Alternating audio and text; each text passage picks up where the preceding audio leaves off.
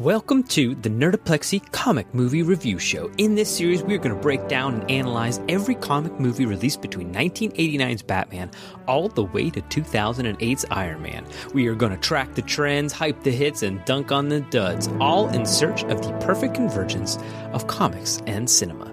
Joining me on this epic journey is my longtime friend and frequent co-conspirator, Sam. I do my own stunts.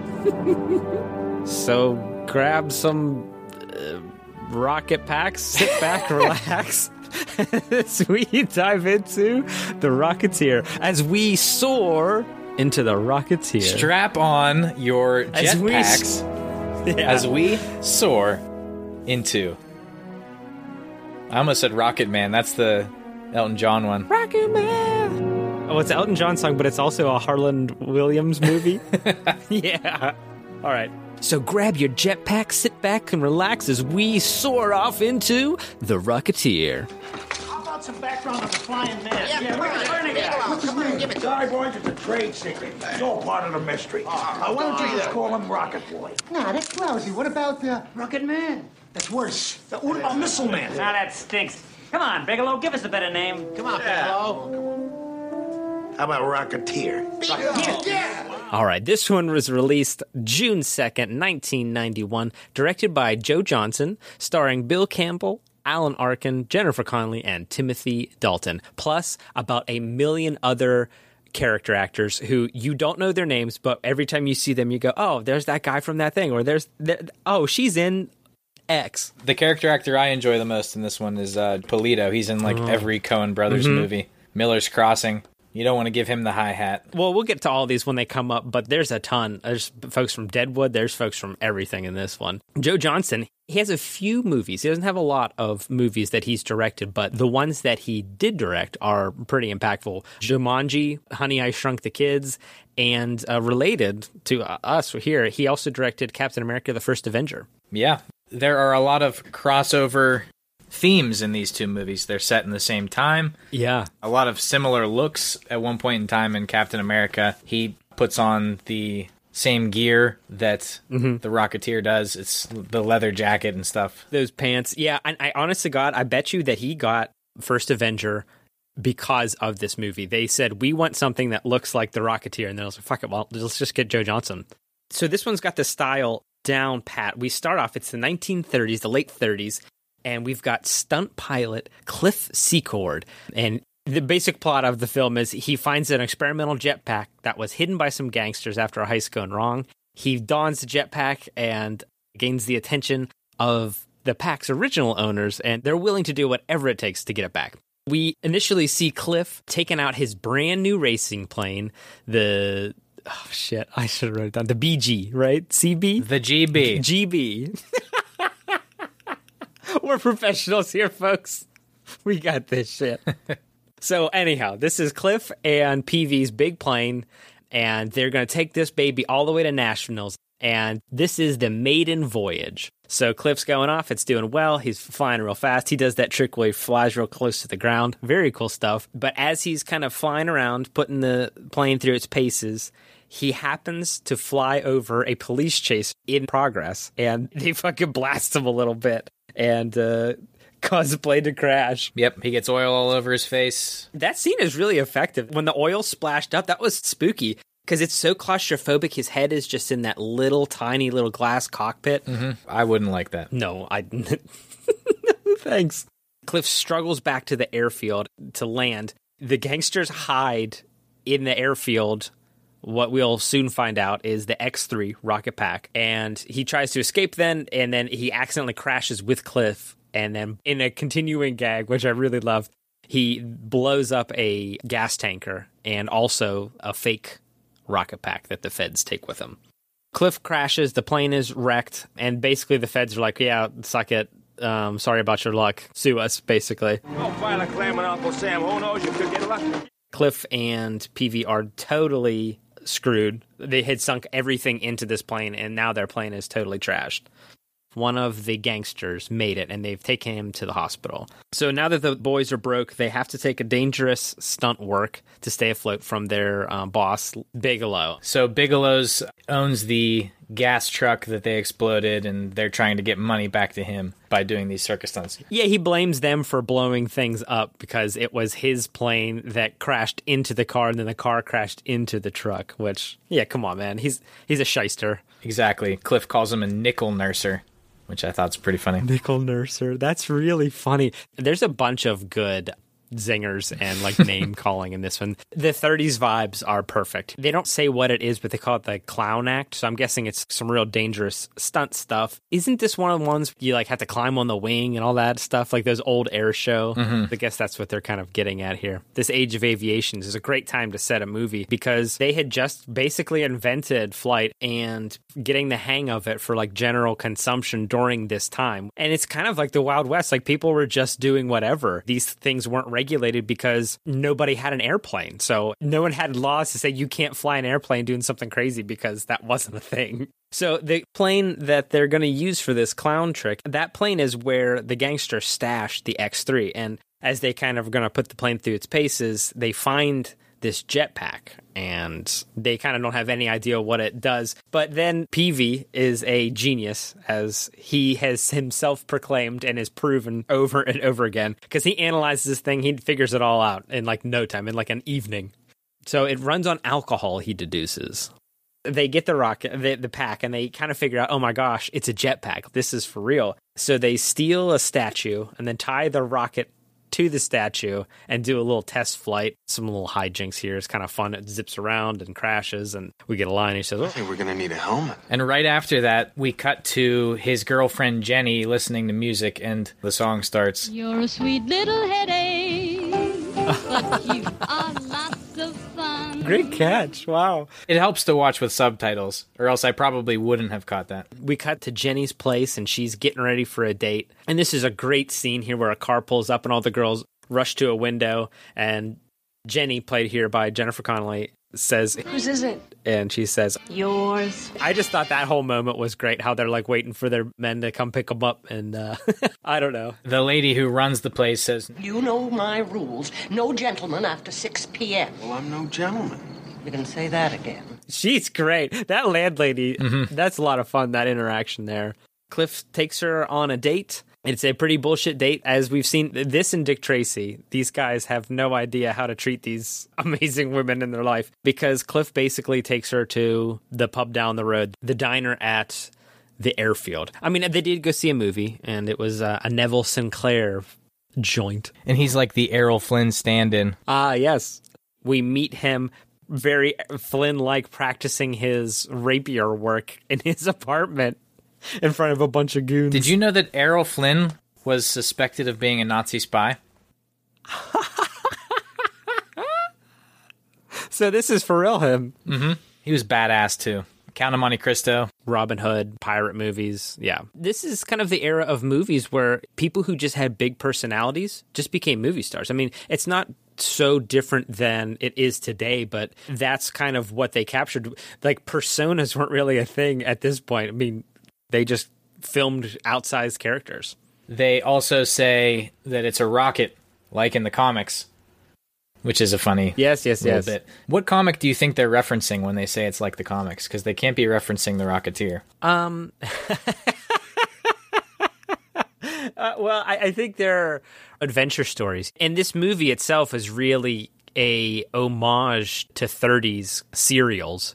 You know, those 15-minute movies and whatever. Buck Rogers. Yeah. Was that around? Ray gun kind of stuff. You know, things like that. It's very evocative of that time and those stylistic designs. While they were at the movies, too, they show that Hindenburg stand-in, Zeppelin, and there's that Nazi propaganda. And Jennifer Connelly says at that point, you'd fly circles around that, which is funny because later on in the movie, he literally flies circles around it. There's lots of little Easter eggs. They do a lot of that kind of Chekhov kind of thing. Yeah, this will come back up. Exactly. They set up a bunch of pins and they knock every single one of them down. The gum that he puts on the rudder in the very beginning. Right. There's a lot to do with rudders and a lot to do with gum in the whole movie, so. A lot of gum work. There's a lot of gum work.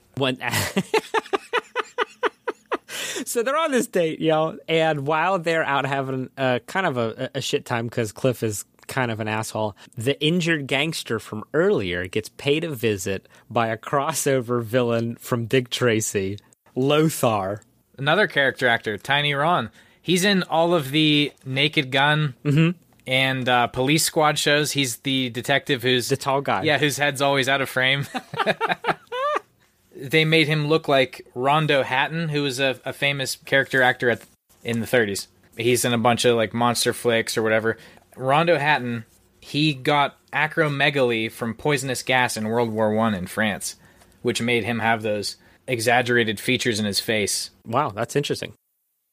Before we leave the diner, there's an older guy who they all seem to know, townie, what have you. Malcolm.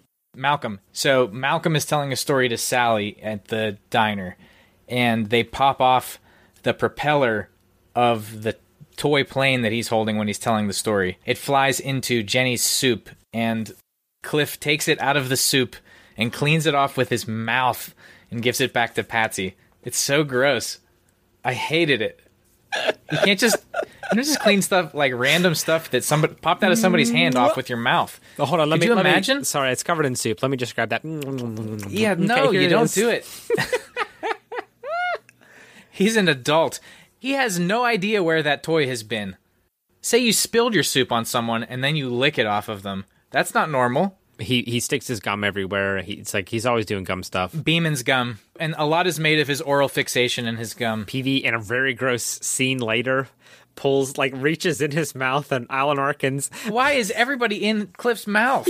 He's rooting around in there. Mr. Secord, you have to police that. I know, it's bad. So, I don't know, maybe it's just Joe Johnson. Maybe he's got like a weird director thing like Tarantino, except his is just reaching in handsome pilots' mouths. Tiny Ron, whenever he leaves the hospital. Did we talk about the hospital scene at all? Before we got off on the tangent, yeah, he showed up and then he literally bent a man in half. This gigantic man also, they're looking to see who did it, and you can see that his feet are on a ledge and he shuffles away like a little cat.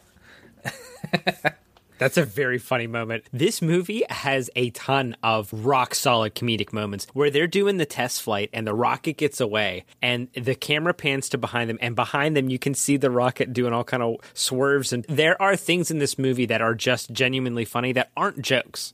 They're simply editing jokes and simply like director-driven jokes, because it's not like they wrote a joke on the screen. And there are some of those. There are like dialogue jokes, but this is a very funny movie. To me, this really puts me in mind of much later, and which is kind of the whole point of this whole project, for me at least, is discovering where we started with Batman and where we're going to end with Iron Man.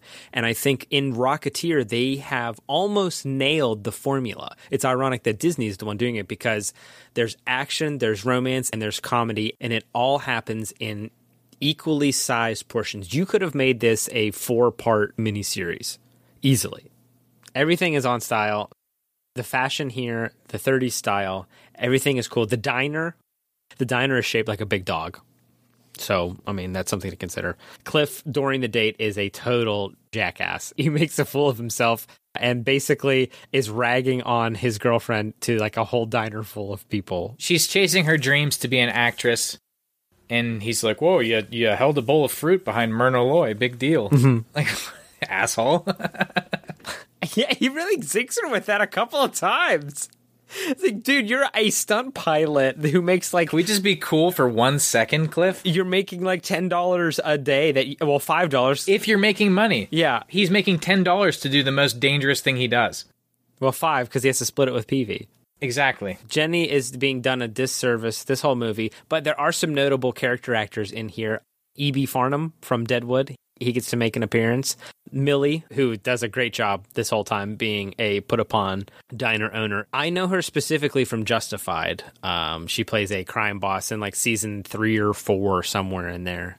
But yeah, there's tons of these folks. Paul Sorvino, Howard Hughes later is Terry O'Quinn, excuse me. So the next day, Jenny leaves. She's very dissatisfied, obviously, because Cliff sucks. But she's at work, and she's doing it. She's maybe not an extra but a featured extra, perhaps. She's looking good. She's dressed up in a Renaissance thing. They're trying to do the bit, and they can't get it. Jenny would have got the role if not for this other girl who's the producer's niece, and she keeps blowing the takes. So they finally get a perfect one, and Cliff has snuck onto this closed set, and like a big ding-dong... Actually, I don't know why wouldn't you just stay around the back? He climbs into the set itself and knocks down a wall, ruining the take, and someone is injured. Did Sinclair just stab this man, or was he injured because of the wall fall? What do you guys think? I've got the feeling like Sinclair stabbed him regardless, because he said, "Were you worried I was taking the scene?" Ah. But I'm not sure if it was a joke. So anyhow, Cliff ruins the thing and gets Jenny fired. But while she's being fired, as she's like leaving, she's having a fight with Cliff, and Cliff's like, yeah, but like you told me to like tell you first about things, and she's like, dude, that does not mean to break onto set, you idiot.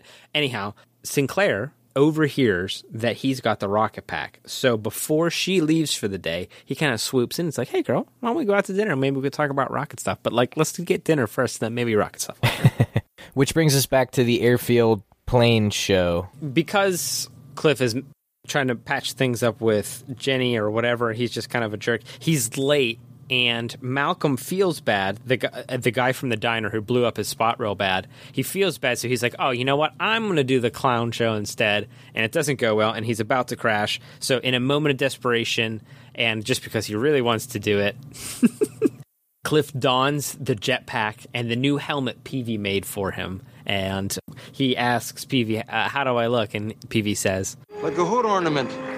Alan Arkin, man. He's great. This guy is fucking rock solid. He is really good. He's a heavy hitter, but he's also a great character actor. He's really good in this. This is like right in his zone. He's really charming. There's a moment later where him and Cliff are talking, and Cliff's like, oh, what do you know? You haven't been on a date since, 1932. And he's like, oh, Nora Jones, Nora Friedman. Whatever it is. Yeah. Nora Jones. Yeah, I can't say Nora. I was trying to just say a generic one, and I landed on Nora Jones. That's a real person. He didn't go on a date with Nora Jones in 1931. Different Nora Jones. It was like Flora Mayweather or something. I can't remember what it is. Flora Maxwell. Well, Nora Jones got them 35, so I feel it. Malcolm does some dumbass stuff. Yeah. Yeah, there's all kind of flying shit, man. He gets himself into trouble.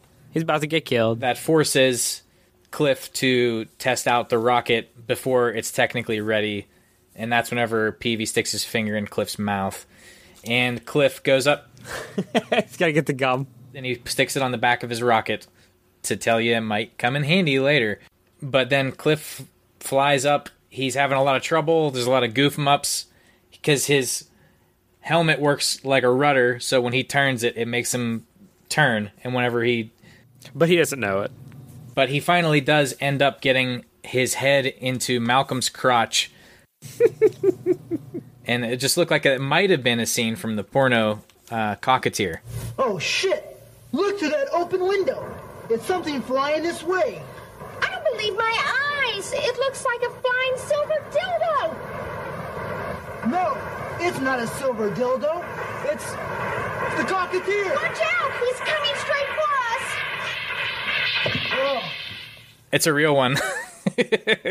It's a real one. Anyway, we don't have to talk too much about that, but there is an adaptation. Let's just call it an adaptation called The Cocketeer.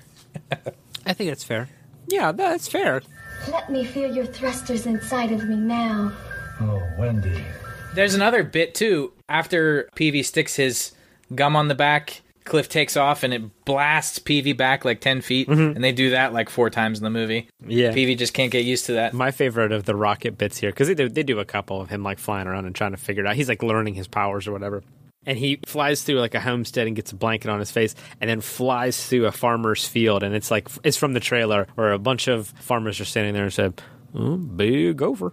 It's just great. The comedic delivery of all of these little vignettes and bits is perfect. Ultimately, Malcolm's plane does go down and smashes into a gasoline truck again. Perfectly. There's a moment earlier where Bigelow had been like, all right, park the gas truck away from the airfield this time. The G-men realize Howard Hughes has a vacuum and not the rocket because he reads the paper, and the paper's headline, Flying Man Saves Pilot. But the sub-headline, Okay. much smaller. 26 killed, 200 hurt in Dixie tornado. Really burying the lead. Did we talk about this in Ninja Turtles, how they make fake newspapers?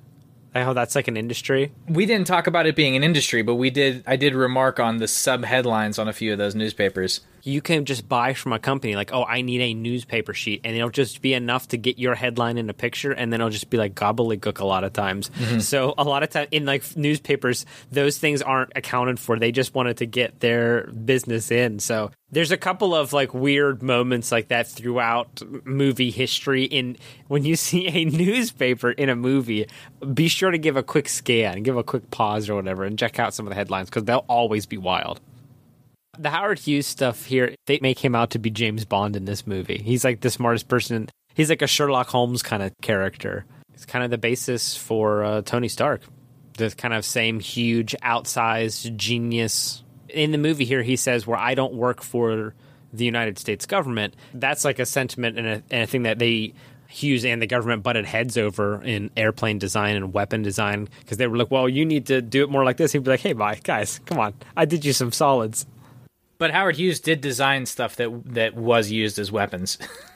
So the movie paints him in a kinder light where he wouldn't possibly do anything that could hurt somebody, but in real life, he didn't have those scruples. My dude was getting paid, so come on. The G-Men go look at the airfield and they come upon Bigelow, who is now also folded in half, as Wilmer was before. When they see him, they're like, oh, shoot, maybe there was something what this guy was saying. They go back, and then they find Bigelow, and he is similarly folded up. Similarly creased. Creased in twain. A little involuntary yoga. And then Lothar, yes, the big boy, now we know that he has an address for Peavy.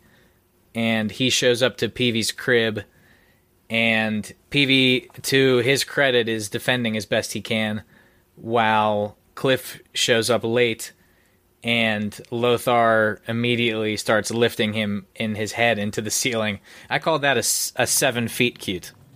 Okay. Damn it, this one was hard to come by. I don't know, I think that one might be a stretch. Yeah, well, it was a tall order, this movie. Okay, you win. That's it. I surrender. That's a great bit, though, when he smashes his head through the ceiling a couple of times. And looking for the rocket pack, which Peavy has cleverly hidden by putting a lampshade on. That's another trope. Lampshade hanging. Mm-hmm. Back to Jenny and Neville, right? Oh, indeed.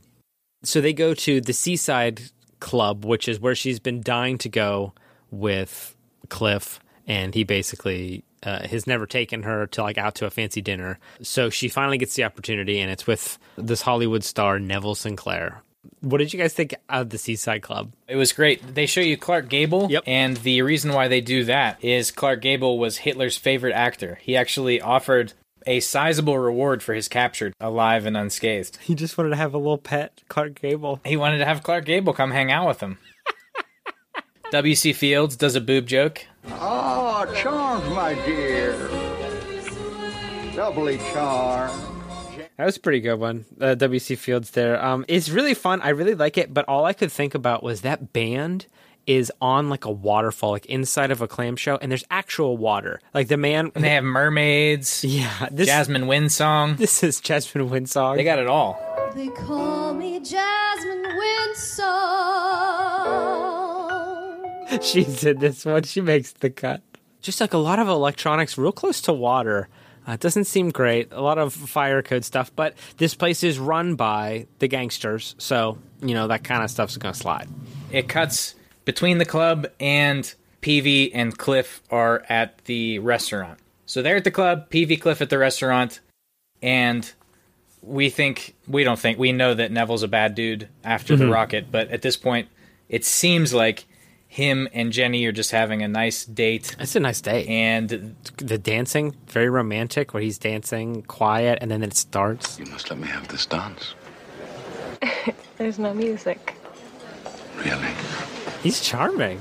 I hear music. Ooh. I was a little Timothy Dalton, man. Ooh. Pretty good stuff. And then we cut to the diner where the most aggro mobsters show up. It's like a Disney version of History of Violence, man. It's pretty brutal. Yeah, they're throwing coffee against the wall. What did he shoot? He shot something. The jukebox, maybe? He pushes the pie as hard as he can against the wall. And then after that, he says, I like coffee with my pie. You know what's funny? I don't like music while I'm digesting. And he shoots the jukebox. Yeah, so he's like incredibly aggro. Another couple of solid heavies and a ton of stuff. Yep. This head gangster here as well as the FBI man. They see Jenny's number on the wall, and it matches what they found at the airfield, which is the picture of Jenny. Mm-hmm. So they have Jenny's phone number. They call and find out that she is with Sinclair at the club. And that's what kind of sets off those hijinks there. Everything's kind of boiling up at this point. Right, and so they bail, leave half the gangsters there. Cliff is remaining anonymous for now until one of the mobsters sees on the wall a picture of him and Jenny. Yeah. Then stuff really starts to pop off. They're looking for him for a while and beating everybody up, and everyone's kind of doing, I don't know, I've never seen him, kind of like Roger Rabbit stuff. They outsmart the mobsters, but in the kerfuffle, the rocket is damaged by a bullet. Uh-huh. And a little Chekhov's gum coming up here. That's too good. Just did that one. What they don't show you, though, is whenever he took that gum off him, was it the day before? No, it was hours before he took the gum off. But that gum would have been so hard by then. There's no way it was malleable. So thankfully, they skipped the scene where Peavy takes the gum off the back of the rocket, works it around in his mouth for a while. Oh, it gets it moist. And then puts it back over the hole. This is like 30s gum, so it could literally just be a piece of rubber, and I would not be surprised about that. Yeah, we flavor the rubber, we chew it, and we spit it out when we're done. See? Cliff blasts off and also blasts Peavy back 10 feet again. Another little rocket gag here. He says, All right, Peavy, stand clear. What was that? And blast him. Yeah, and at this point, I have to pee really bad, so I'll be right back.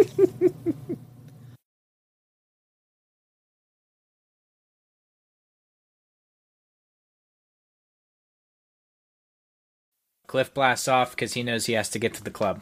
Yeah, so he flies off to the South Sea Club. This is where we see all the little impersonations here of all the famous guys. And then Sinclair and the gangsters are kind of coming head to head. They're kind of like clashing here. And then Cliff rockets into the building and infiltrates. And it's a good trope where you steal like a waiter's outfit. But in this case, we're meant to believe that he fits this waiter's jacket on over his very cool leather aviator jacket. And I think that's just great. The waiter coat over the leather jacket is definitely a look. I was a huge fan of watching him walk around like looking like a overstuffed bag of laundry. He walks up and he's gonna wait on Jenny and Sinclair and give them soup, and he's like, hey, I didn't order soup. He's like, a fan sent you soup, eat the soup. A fan of yours sent some soup over. Before he puts the soup in the bowl, he slips Jenny a note and says, like, meet me by the big fish. And then he's doing a very bad job at literally everything. He's very conspicuous. I don't know what he's very good at, but espionage and shit ain't it. This ain't for him. But she eventually gets mad. He's blowing up her spot. She's like, I'm on a date with the third most famous man in the world. Like, you're fucking this shit up. And they have an argument, and he basically tells her that I'm the Rocketeer. And he's like, I don't know what that means, and I don't care about that. She's like, okay, I'm just going to leave. And she leaves, and then he gets chased by Lothar. But she doesn't leave for good. She eventually comes back for plot reasons. He carelessly sets fire to the South Seas with his rocket, too, at this point, I believe. Not carelessly, intentionally. He rockets slowly around this room, lighting everything on fire. How come it doesn't set his pants on fire? Or his boots? Hugh science. Okay. What you don't see is he has to maintain like a squatty potty position in order to avoid burning his little boots. Right, feet up, tucked. He has to do toe touch. A lot of core. You got to have a lot of core strength for jetpack. So Cliff just completely destroys the club, and Neville Sinclair busts out a Tommy gun in the middle of the club, which I thought was pretty ballsy, considering he's very famous and high profile. It seems like he should have been busted on being a bad guy much earlier. In defense to the crowd, if You were having dinner with your lady. It's a big day, and then a rocket man comes blasting over your table. That's $100 steak. You might not notice the third highest grossing film actor with a Tommy gun. I would applaud him. Like, yes, shoot this rocket boy. Shoot Rocket Man. He's could be a show. I would hate this. Please shoot him. He tried to kill me with flames. Eventually, the Rocketeer gets away. He bursts out through the ceiling. Jenny saves him by smashing a vase over Lothar's head, but is caught in the process. She loves smashing stuff on heads. She does it a lot. It's very effective for her. It's kind of her special move. But she gets got and chloroformed. There's no good joke for this one. It's a bad luck. There's no good bit for a famous actor chloroforming a less famous actress. There's no good joke. There's nothing good. This is all bad. Rocket away. I'm rocketing it away from this. But then immediately after she wakes up, he offers her a drink. And I'm thinking, I don't think... She does give him shit. It's pretty bold of him to say, like, oh, just drink this. No thanks, bud. No thanks. I'm not drinking your stuff. I know what you're capable of. Yeah, exactly. But he wants to get her in something more comfortable, and he's got a gang of women's clothes in his little secret lair. Goodness. That's really gross. That's a bad look. Because, like, okay, like, if you're into, like, them, that's fine. It's a bad look because that's, like, a red flag. Like, you got to get out of there because you're about to get disappeared. And she already knows that. He's already taken you to a second location. Yeah. Yeah, you're at the secondary location. Who's the dude who does the architectural engineering? Not Frank Scott Key. He does the song. Are you talking about Falling Water guy? Yeah. Frank Lloyd Wright? He's taking you to a Frank Lloyd Wright secondary location. Is that right? Google that real quick. It is right. Okay. It's Frank Lloyd Wright. But listen, she handles this shit. So she wakes up. She assesses the situation. She looks around the room. She's like, shit, this bitch done kidnapped me. And so she's like, I gotta get the fuck out of here. She goes to the door. She sees him coming out of a secret chamber. And she's like, fuck, this guy is mad crazy. He has definitely done this before. From that point on, she just plays along. And I must say, she plays your dude like a fucking fiddle and then smashes his ass on the head. Yeah, and she says, I finally played a scene with Neville Sinclair. Great. She busts out of that room, and Lothar is downstairs crushing some wings, I think. What is that? What is that? This is not the only time. He will be eating later as well. He's just crushing some wings. That's so great. He's like barbecue sauce. It looked good. He's off duty, and it's Lothar's time for lunch. Yeah. Imagine how much a 7-foot tall dude has to eat. Oh God, constantly. Andre the Giant stuff, man. Oh yeah, he had to drink like a case of beer before he would get a buzz. It was like 32 beers in a sitting. She finally finds her way into his secret lair by pulling on Conquest of Casanova, which is another funny thing. Funny little gag. Is that a reference to something, or just because it's saying Conquest of Casanova? I think it's just he's like a ladies' man. Yeah, okay. That's the story of Casanova, by the way. Sorry. That's how he probably gets all his gals in there. Certainly, he is nefarious. He's the conquesting type if he has that much in the way of women's clothes.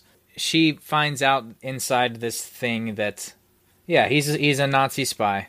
It turns out that the conquest of women isn't the only thing that Neville Sinclair is hoping to conquer. As we find out, he's a Nazi sympathizer and spy and fascist saboteur. Fascist saboteur, all of it self-proclaimed. Self-proclaimed. You usually get those in so much smoother than that, though. Wow. Hey, baby. What can you do?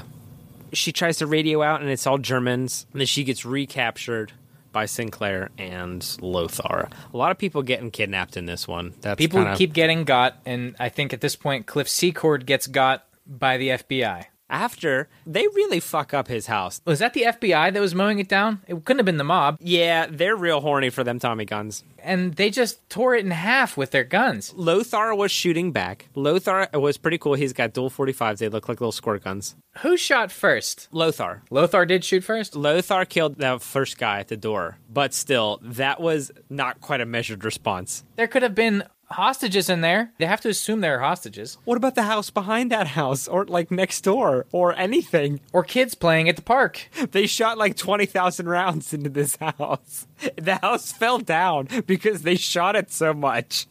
They get grabbed and they get taken to, in a weird twist, Howard Hughes' office. Peavy was already there, and he is telling Howard Hughes about the rocket and saying, "There's nothing to it, Howard. Basic aviation." So they're trying to convince these guys to get them to work with them, and they show them a snuff film.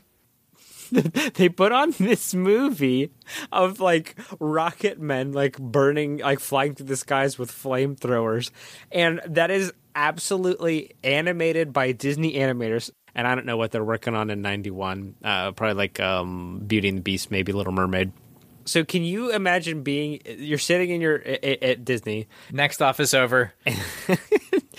You get the Luftwaffe. You've been drawing teapots all week. You're just making them look just so. And some guy says, "Hey, I need you to mock up a quick reel for me." And he's like, "Oh, okay, sure. What is it?" I was like, "I need a bunch of Nazi rocket men." Or you lean over to one of the other animators and say, "Hey, can I borrow your red paint for this swastika?" It's a real weird moment. It's weird. It's not the first swastika that they've drawn for Disney. Ooh.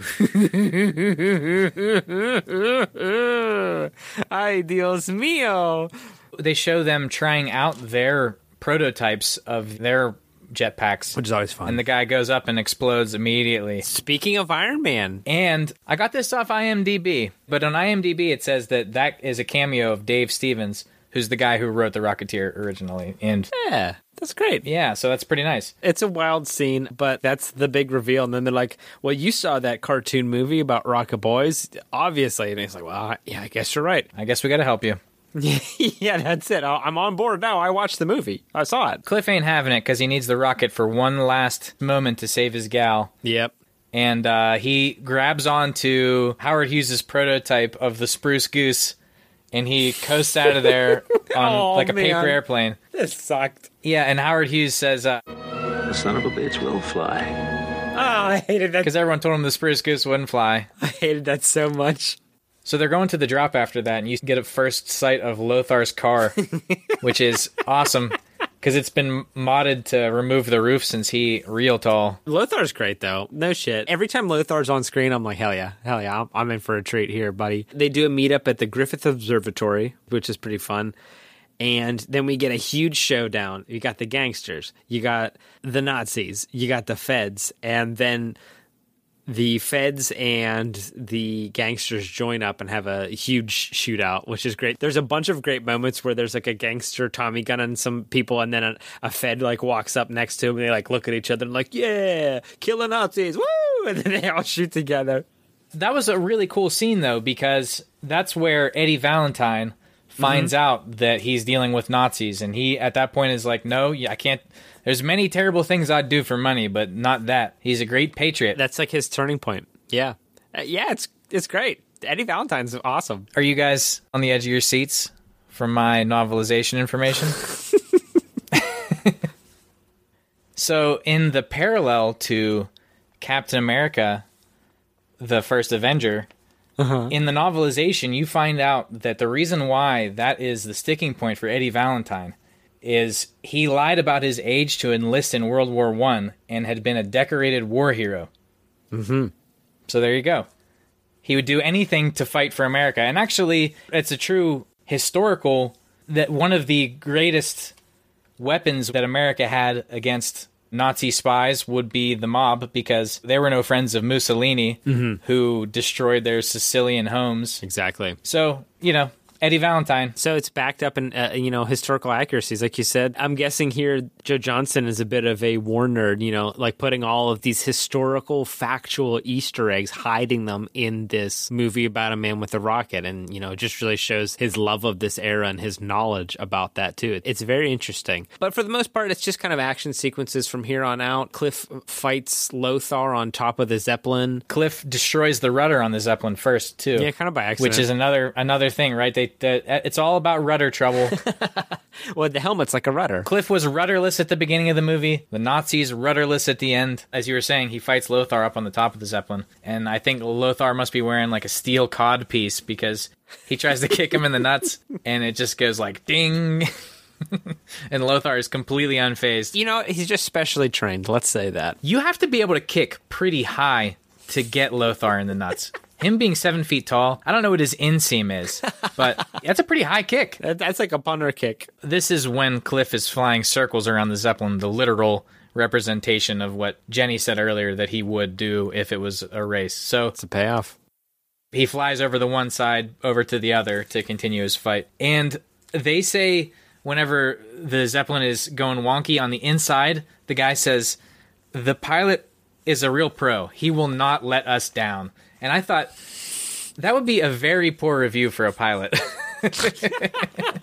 He won't. He's up in the air or nothing. No, eventually I need to be let down. Eventually, like, no, just up, no down. No, he will not lay down. But anyway, that was just a bit for them. He then falls out the side of the Zeppelin. Oh, everybody's falling out the windows in this one. They're all being literally let down. Lothar smashes through a window. All of the crew falls out of various windows. They get shot out of windows. That's not the only thing that drops, Reed. Oh? The other thing that drops is Sinclair's British accent. He says, Hand over the rockets or I'll blow her brains. All of us a cabin. Yeah, he switches once he's found out down at the observatory. He goes full commando, or full German. Full Nazi. Cliff holds his own against Lothar. Jenny kills a guy. Jenny, my girl, she kills a bunch of people. She does all right for herself in this, considering she does most of it in like a satin nightie, for Christ's sake. But the whole thing, the rudders thing is about to crash. They have a final standoff. All of the other Germans are dead, and it's just Sinclair, Cliff, and Jenny left. Eventually, Cliff exchanges the jetpack for Jenny, and before he does, like Sam said, he removes the gum that was holding the fuel tank in place, and Sinclair jets away and blows up, triggering an explosion in the Zeppelin that they have to flee from, and are rescued at the very end by Peavy and Howard Hughes in an experimental helioplane. Cliff fights Sinclair inside the Zeppelin before he takes off, and he says, "Where's your stunt guy now?" And he says, "I do my own stunts." And that is a reference to Timothy Dalton being the only Bond, at least at the time, I'm not sure if it's still true, to have done his own stunts. There you go. He's flexing here. He does a bunch of good rapier work. He does a bunch of good fight stuff. Another funny bit is whenever he is flying out in the rocket pack, he says he's going to miss Hollywood, and then he lands on the land part of Hollywood land. So he literally misses Hollywood, but he hits land. Disney.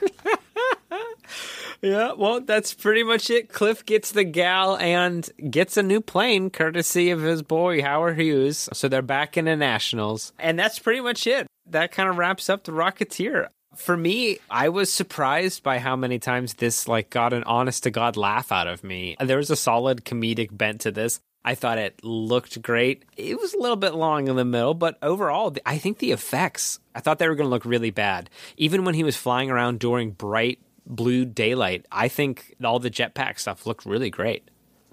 I was most surprised that Bill Campbell didn't become a bigger actor after this. Did he? I don't think he ever really broke out after this. No, I would think this big flick would be just the thing to jumpstart your career. I mean, he did a bunch of TV series, some dramas, some, I don't know if they were soaps or what, but whenever I read his Wikipedia, they looked to be long-running television programs. I don't get it. Well, yeah, this is kind of his only thing. I thought it was awesome. I think it's a crime that no sequel was made. So much so that I wrote down, crime that no sequel was made. And then when I was looking it up, I saw as of February 9th, 2020, well, it's a year ago now, but Rocketeer 2 in development at Disney+. There we go. All right, well, we'll get into the reception and the box office in just a second, but before we do, we got to step into the comic convergence. Reach the comic convergence. Dave Stevens gave the production team his entire reference library. Dave Stevens, who created The Rocketeer, and he gave them all his drawings for the Auto Gyro, the Bulldog Cafe drawings, the uniforms for the Air Circus staff, and contacts for locating the vintage aircrafts. And then he has been quoted as saying, they literally just took the reference and built the sets. So everything is exactly as the original comic book creator had imagined, envisioned, and gave to the production team. Some of the later works and some of, the things that came after are a little bit more mature. One of those I would suggest is you can get actually free on your library app right now is Rocketeer and the Cargo of Doom. And it's basically, you can kind of envision it just like a sequel to The Rocketeer. If you've watched this and you kind of want a sequel, it takes place years after the events and everyone's grown up. In this version, it's Patsy is grown up and her name in the comics is Sally, as well as Jenny is Betty. And Betty is a likeness for Betty Page. Yes. Who Dave Stevens was friends with. And they wanted to name Jenny Betty in the movie, but Betty Page didn't want her name in the movie. That explains that. This is one of my first comics that I ever owned was actually the comic movie adaptation, which is my background, as you can see. And you might see why this might be something I was interested in as a youth. It's a kind of like a shot-for-shot remake of the movie. There's a butt on that page. Yeah, it's the scene of Jenny getting ready for her date. The adaptation was actually done by the original author, which I thought was really, really cool. So like the style is right on and pretty perfect. And it was one of my favorite comic books because I probably read the comic more than I ever watched the movie because I was watching it for this review and I was like, man, this seems like kind of like weird and truncated. Am I remembering a different version? And I was digging around in my old comic books and I realized that I was remembering the adaptation version, and it's almost shot for shot, but it is a little more truncated, but it is great, and I don't think you can get it anywhere. I was trying to look earlier today to see if I could get a new copy, but they're out there if you want to buy them. I think they're like $20, but it's a lot of fun. I enjoyed the comic for sure, and this one is certainly a spot on representation, as Sam had mentioned, that this is basically they took all of his inspiration and reference as well. The budget on this was an expensive movie. This one came out at $35 million was the budget. The opening weekend, we got 9.6, and the grand total was 46.7 million. So it made its budget back, but I'm guessing with the 46 there, it only really covered its advertising campaign, which was pretty robust, if I recall correctly. I mean, it's got a great look. The Art Deco poster is just gorgeous. I mean, that would be something that I would just hang in my house just because it looks so nice. You know what I mean? Get a nice print of that. The old car budget alone. I mean, but all that money is on screen. It's $35 million, and you can see it all. They spent their money wisely. It's all worth it. On the tomatometer, we got 66%. The audience is 65. Metacritic, about the same. Critics got a 61, and user score higher slightly at a 7.7. All right. So that takes us into our penultimate segment. Who's your hero? Who's your villain? The obvious hero in this movie is Eddie Valentine. War hero, willing to do what it takes to get by. Yep. He's willing to crack skulls, but not the skull of Lady Liberty.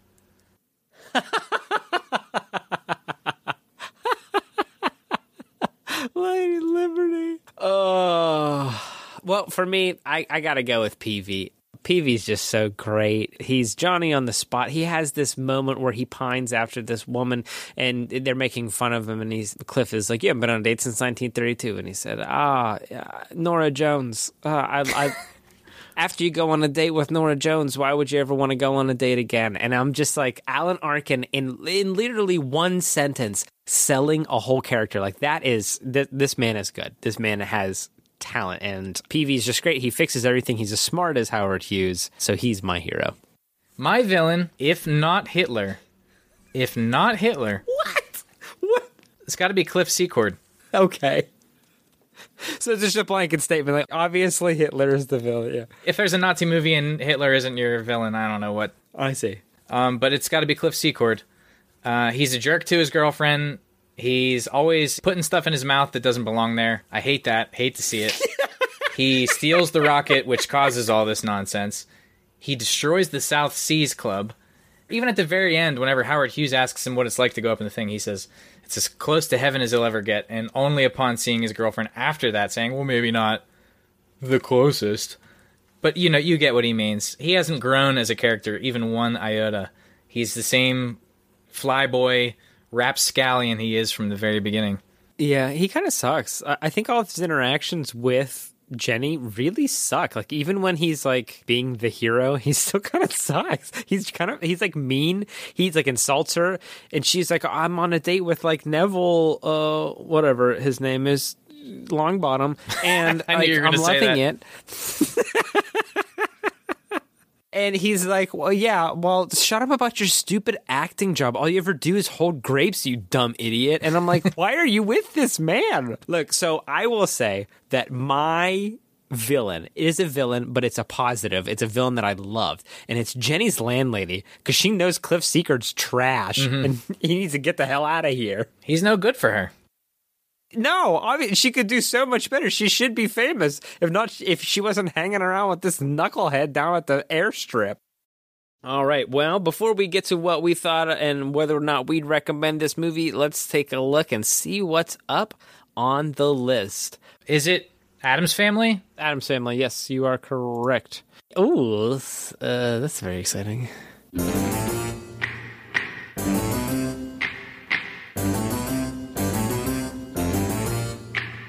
Raul Julia, a.k.a. M. Bison from Street Fighter. Gomez, come on, baby. Morticia. It's such a positive like role model couple there too. I'm so excited to get into this. Easily a rewatchable movie. Time period piece. I think they nail all of that vibe. They give you a lot of good character actors doing Clark Gable being in it, W.C. Fields, that golden age of Hollywood. It transports you to the time, and it's fun. I mean, I don't know. It was a blast. I'd watch it with my kids, except for the people getting folded in half.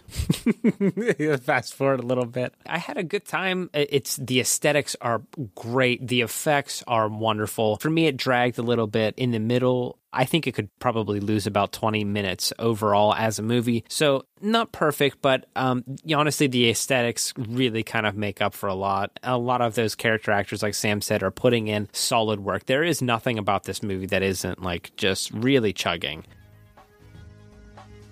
All right, friends, I think that just about ought to do it. Thank you so much for listening. Please remember to rate, review, and subscribe. Hit us up at nerdoplexy@gmail.com or over on Twitter at nerdoplexypod. Let us know how you felt about Rocketeer, and we will read your responses on the next mini episode. Special thank you to our social media manager, Dave. You can catch him at The Face of Dave on Twitter. Special thank you also to the cast and crew of The Rocketeer. This one was such a blast. Hey, rocket jokes. And we're looking forward to Addams Family coming up next. We're on a nostalgia tour, guys, so strap in. You can catch me at PGH_Reed on Twitter, and Sam you can grab over at PGH_SVH. Now, until we hit you with that next mini episode, I'd like to leave you with this thought to ponder. Once they put the Finn helmet on, it was technically a guided system, so not technically a rocket, so I think, be more apt to call him the Missile-Tier. Missile Man. Missile Boy?